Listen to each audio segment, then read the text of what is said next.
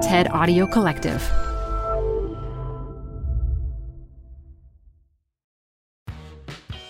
You're growing a business, and you can't afford to slow down.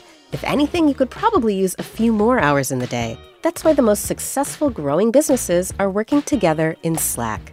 Slack is where work happens, with all your people, data, and information in one AI-powered place. Start a call instantly in huddles and ditch cumbersome calendar invites. Or build an automation with Workflow Builder to take routine tasks off your plate, no coding required.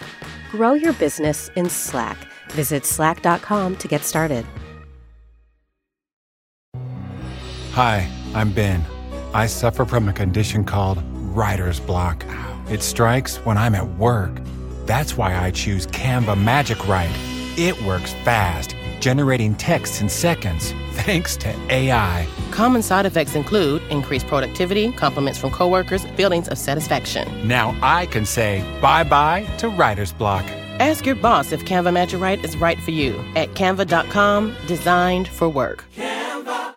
Right now, the world is struggling to cope with at least two pandemics. First, of course, is COVID-19, which as of this recording has taken nearly 300,000 lives and infected at least 4 million people around the world.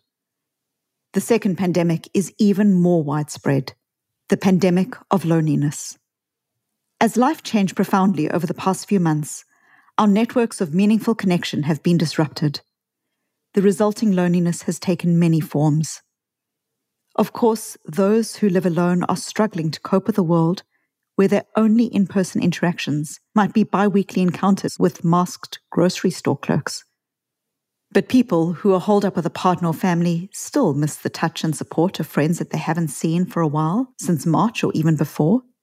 And even those who are too busy for comfort, the doctors, the nurses, the essential workers keeping our lights on and our stomachs full, they too miss their loved ones. And they miss the time and mental bandwidth to be in quiet connection with themselves.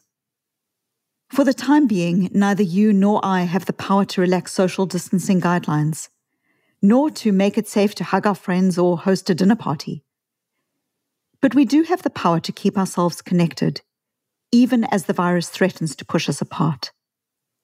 This is Checking In with Susan David. This episode on loneliness was prompted by so many conversations with people recently who are describing how even in the midst of busyness, they feel a sense of disconnect with those around them. I got an email from a listener who said this: "Hello, Susan. I'm finding great comfort in your podcast during this time. It's short and manageable at a time when everything feels daunting and uncertain. May I suggest an episode covering coping skills for those of us who are single and or living alone? As such a person, speaking to many of my friends and family who are isolating with a partner or with a family of their own, I feel that my hardships are relegated to poor single person's territory. All they seem to be able to muster is pity, which doesn't really allow space for me to talk about my own thoughts and feelings. I also feel like I'm unable to talk frankly with loved ones about the loneliness and isolation that I feel living alone right now, because I dread falling into the role of a stern, chiding person, implying the sentiment that you should be grateful that you have anyone at all. I know that their situation is extraordinarily difficult in its own way, but it's so alien from my experience right now. Again, thank you for providing so many people with a reassuring voice and a virtual helping hand. In gratitude." So it was this email that prompted this exploration into loneliness. I think it's something that so many of us are experiencing right now in our own way. Even before many of us had heard of the coronavirus, loneliness was on the rise.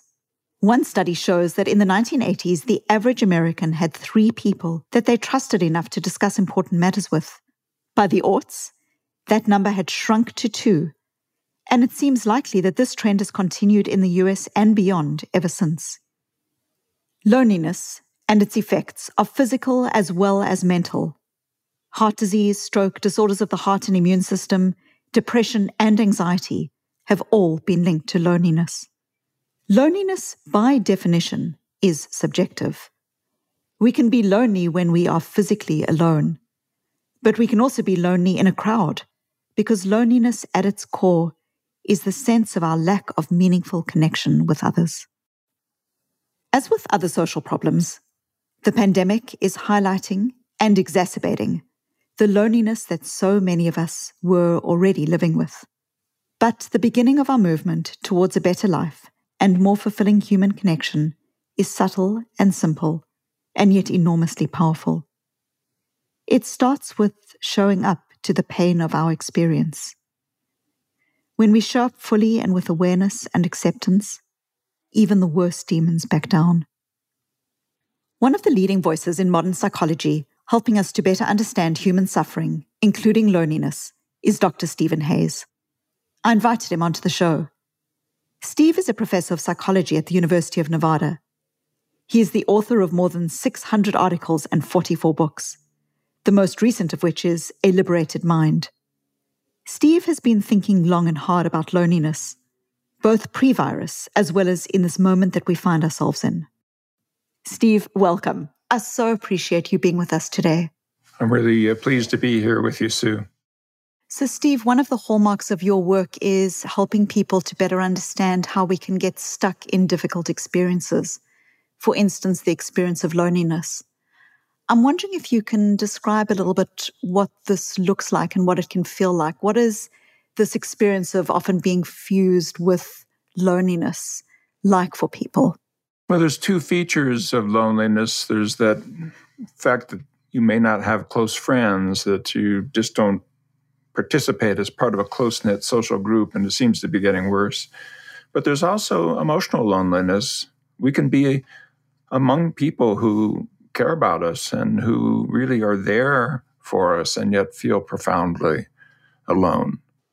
So if someone is experiencing loneliness and it feels like it's all consuming right now, what are some ways that you would suggest that people can start opening themselves to that emotional experience, such that it's not, a denial and also not, a self-pity, but really that's connecting with what could be healthy about the experience of being with those difficult emotions?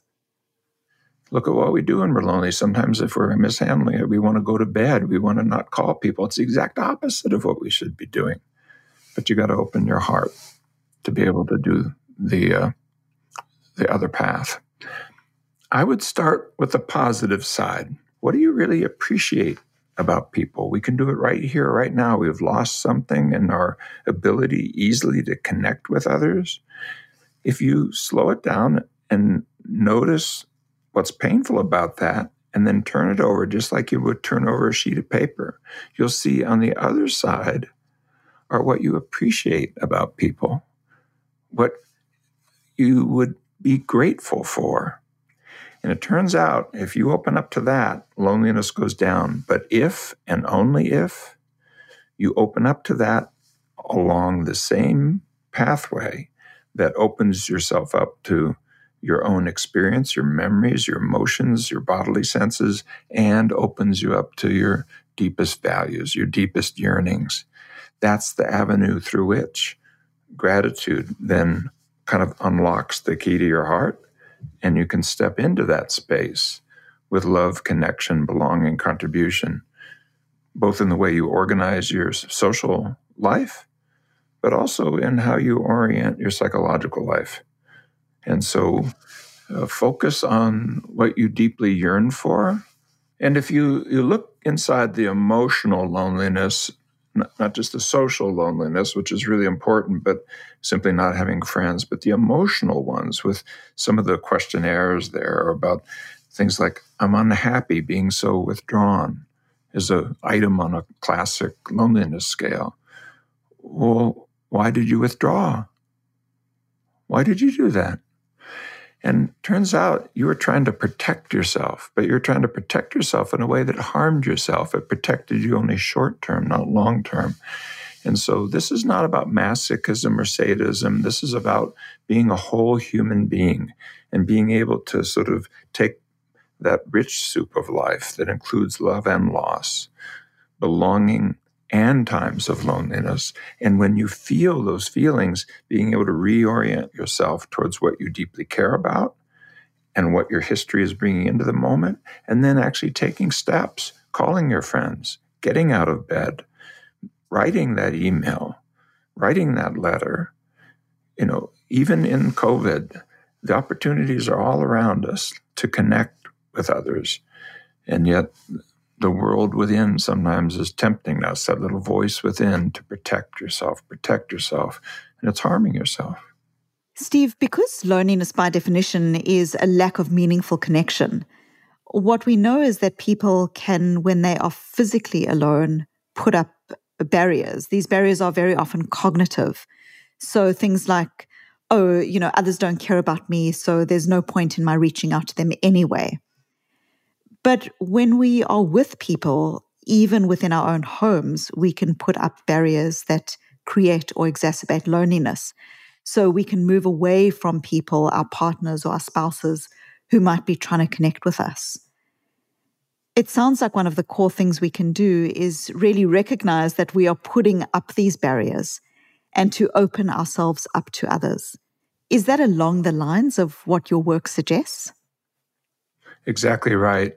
If you become more open and watch it, you can feel the barriers go up. You can sense them. And if you realize it's a choice and that you do not have to do that, boy, here's a gut check, isn't it? I mean, that we had a gut punch with COVID. We have time now in isolation, yes, but not in disconnection. Yes, we're physically distanced, but we don't need to be socially distanced. We're all experiencing this together worldwide. We'll talk about this for generations.